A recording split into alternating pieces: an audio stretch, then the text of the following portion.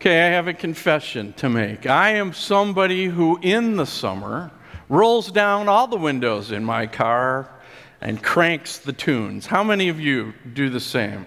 A few of you. Yeah, okay, come on, let's own it. You know, before there were boom boxes in the 80s, there were many of us who looked around at a store that was called Radio Shack, and we would find whatever speaker we could. We didn't have those massive subwoofers in those days that would rattle the windows in your house, but we beefed up our cars as best we could in order to have the tunes blare as we went along.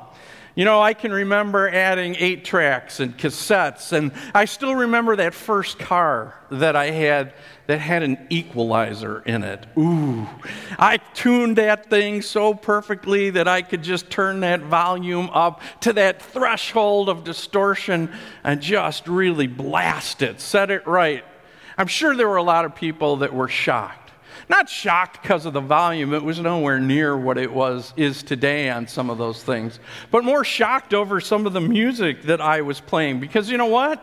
It wasn't always rock and roll. It wasn't always what was on the radio. I have very eclectic music taste, I would say. I'm anywhere from AC/DC to Luciano Pavarotti, from Taylor Swift and Ariana Grande to Bob Dylan and Crosby, Stills, Nash and Young. I have Bach and I have Copland. I have Alanis Morissette. I have Beethoven and Mozart and Cyndi Lauper and Supertramp. I have all the organ works of Bach, and I used to crank those out as I was going along the road. I have Broadway musicals. I have all sorts of things, and whatever it was I was playing, I cranked it. And many times, I would sing along. You know, songs are like that, aren't they? Sometimes you just want to sing along. Whether you can sing, whether you can't sing, the music just moves you to sing with it. You know, as I saw this psalm for today, Psalm 121, there is a song that I am reminded of that reminds me of this song so much. The composer Felix Mendelssohn wrote an oratorio called Elijah. And in Elijah, there is one of its great choruses that is entitled, "He watching over Israel slumbers not nor sleeps." It goes through my head whenever I hear this song. You know, as I said, it's titled A Song of Ascent, and as Kathy said, it's a song that would be sung as people walked up those mountains. But it also can be a song of protection. You know, I want you to think for a moment about a time that you were on a long vacation or maybe a long trip somewhere and you finally were coming home. Finally, you came back to your city and then into your neighborhood, to your street, and then finally to see your house. And maybe you said those words, "It's good to be home." I say that because I want you to think about that in terms of picturing this psalm. This psalm was one that was sung by those who were pilgrims to Jerusalem. All over the Roman world, there were people living who were followers of the one eternal God, whose desire in life would always be to come to Jerusalem someday.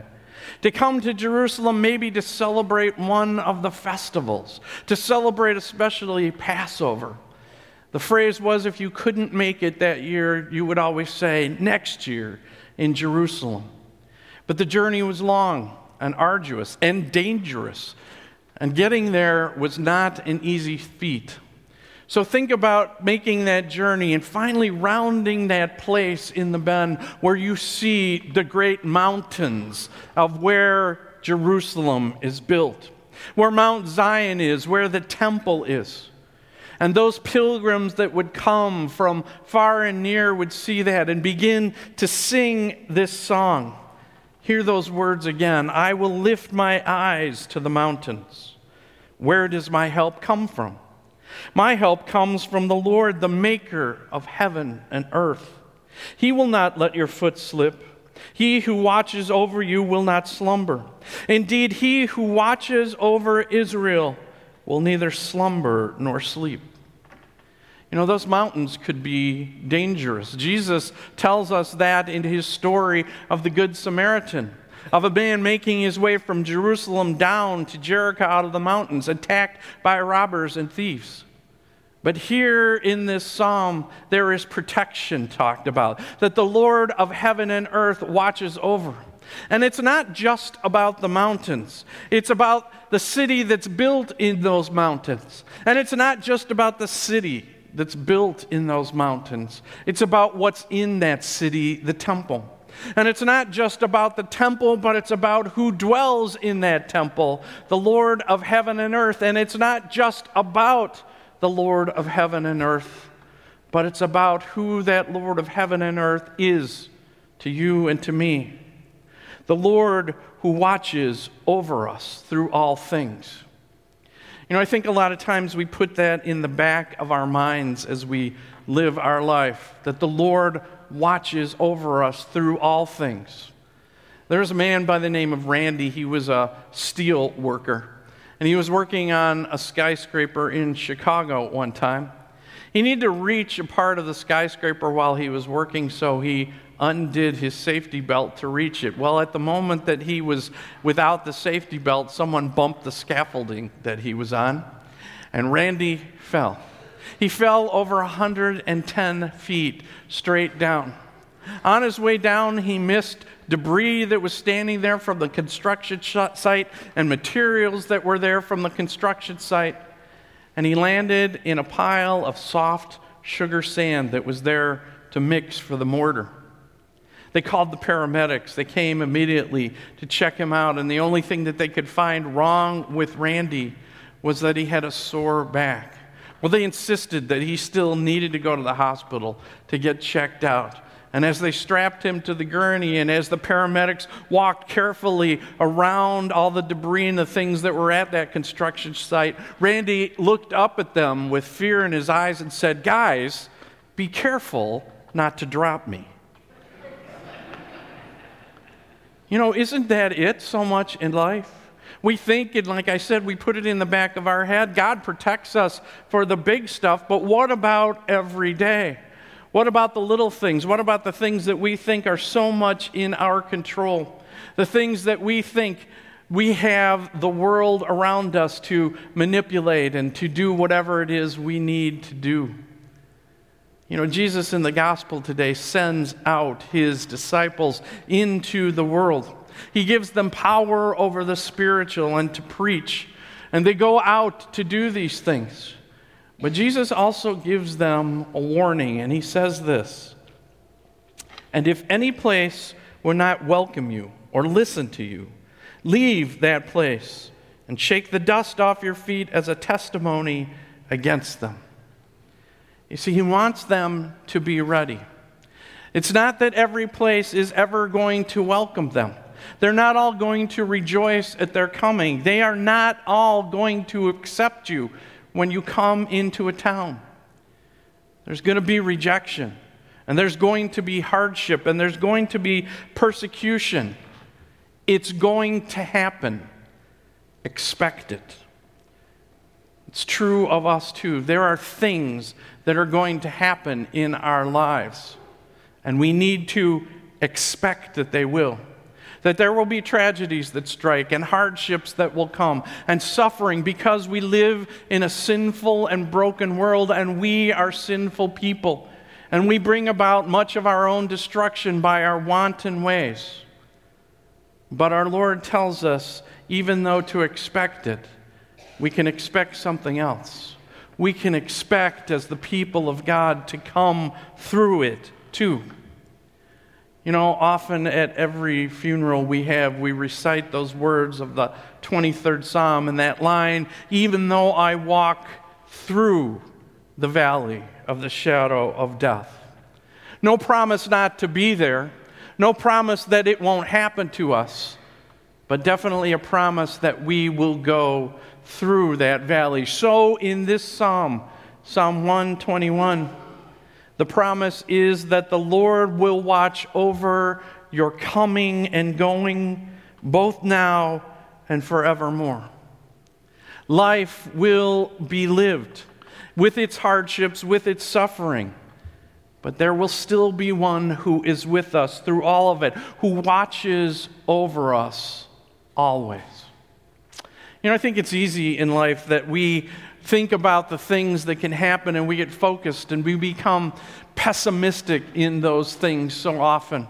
That these are the sufferings and that there's nothing else, and we forget that blessing of our Lord's presence and the blessing of who He is in our lives.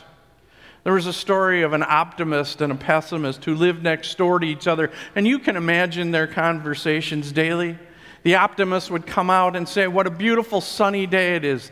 The pessimist would look at it and say, "Yes, but if the heat doesn't end, all the grass will burn up." We can think of that today, can't we? The optimist would come out on a day that it would rain and say, "Isn't rain glorious?" And the pessimist would respond, "But if it doesn't stop, it's going to wash my garden away." Finally, the optimist looked at the pessimist and said, "I want to invite you to go out duck hunting with me." "Duck hunting?" said the pessimist. "Why would I ever want to do that?" The optimist said, "Well, I have a brand new dog, and he does something that no other dog can do at all." The pessimist looked at him and said, "I'll go with you, but you know what? We'll probably both end up drowning in the water." The optimist shook his head. Finally, out in the next morning, the sun cresting the horizon, a flock of ducks flew over, and the optimist took aim and dropped one.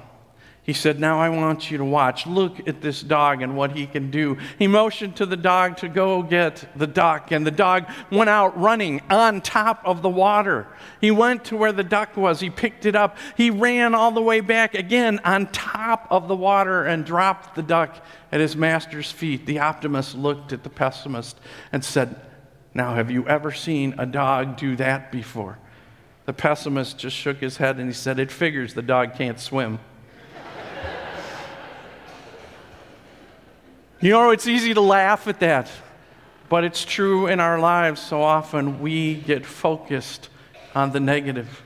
We look only at the suffering that is immediately. We look only at the things around us, and we forget who it is that watches over us, the maker of heaven and earth. We forget when our eyes are turned downward and inward, to lift our eyes once again to the author and finisher of our faith, the one who has redeemed us at such a price.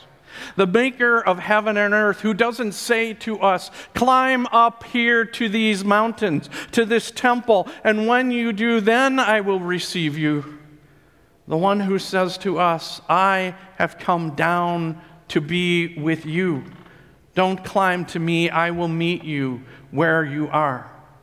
The one who says to us in our coming and our going, in the starting of our lives and in the ending of our lives, He has promised to watch over us forever. That idea of protection in our lives is an interesting thing, because I think a lot of times we think about protection and we think that means nothing will ever happen to us, that we will live forever a charmed life. But we must remember, when we look at the cross, the place where our Savior gave His life for us, that cross doesn't symbolize a charmed life. It symbolizes a place where our leader ended up, where our eternal God gave His life for us, where He won the way for us through the cross, not by avoiding the cross. It symbolizes the promise of His being with us and watching over us while we do all things in our life. That the maker of heaven and earth doesn't forget His promises, but He keeps them. "I will lift my eyes to the hills, for when comes my help? My help comes from the Lord who made heaven and earth." Our help truly comes from the God of eternity, who gave His life, who shed His blood, that we might live through Him, that He might be with us in all things, protecting us, guarding us, and bringing us home to be with Him forever, because He alone can accomplish that by His great power, by His great mercy, and by His great love. Oh, I don't know if your song this summer, if you roll down the windows and crank the tunes, is going to be Mendelssohn's He Watching Over Israel. But I pray that the song in your heart will always be, the Lord watches over me. He is the one who cares for me. In the dark of night and the bright of dawn, I will look to the Lord, and He will rescue me. Amen.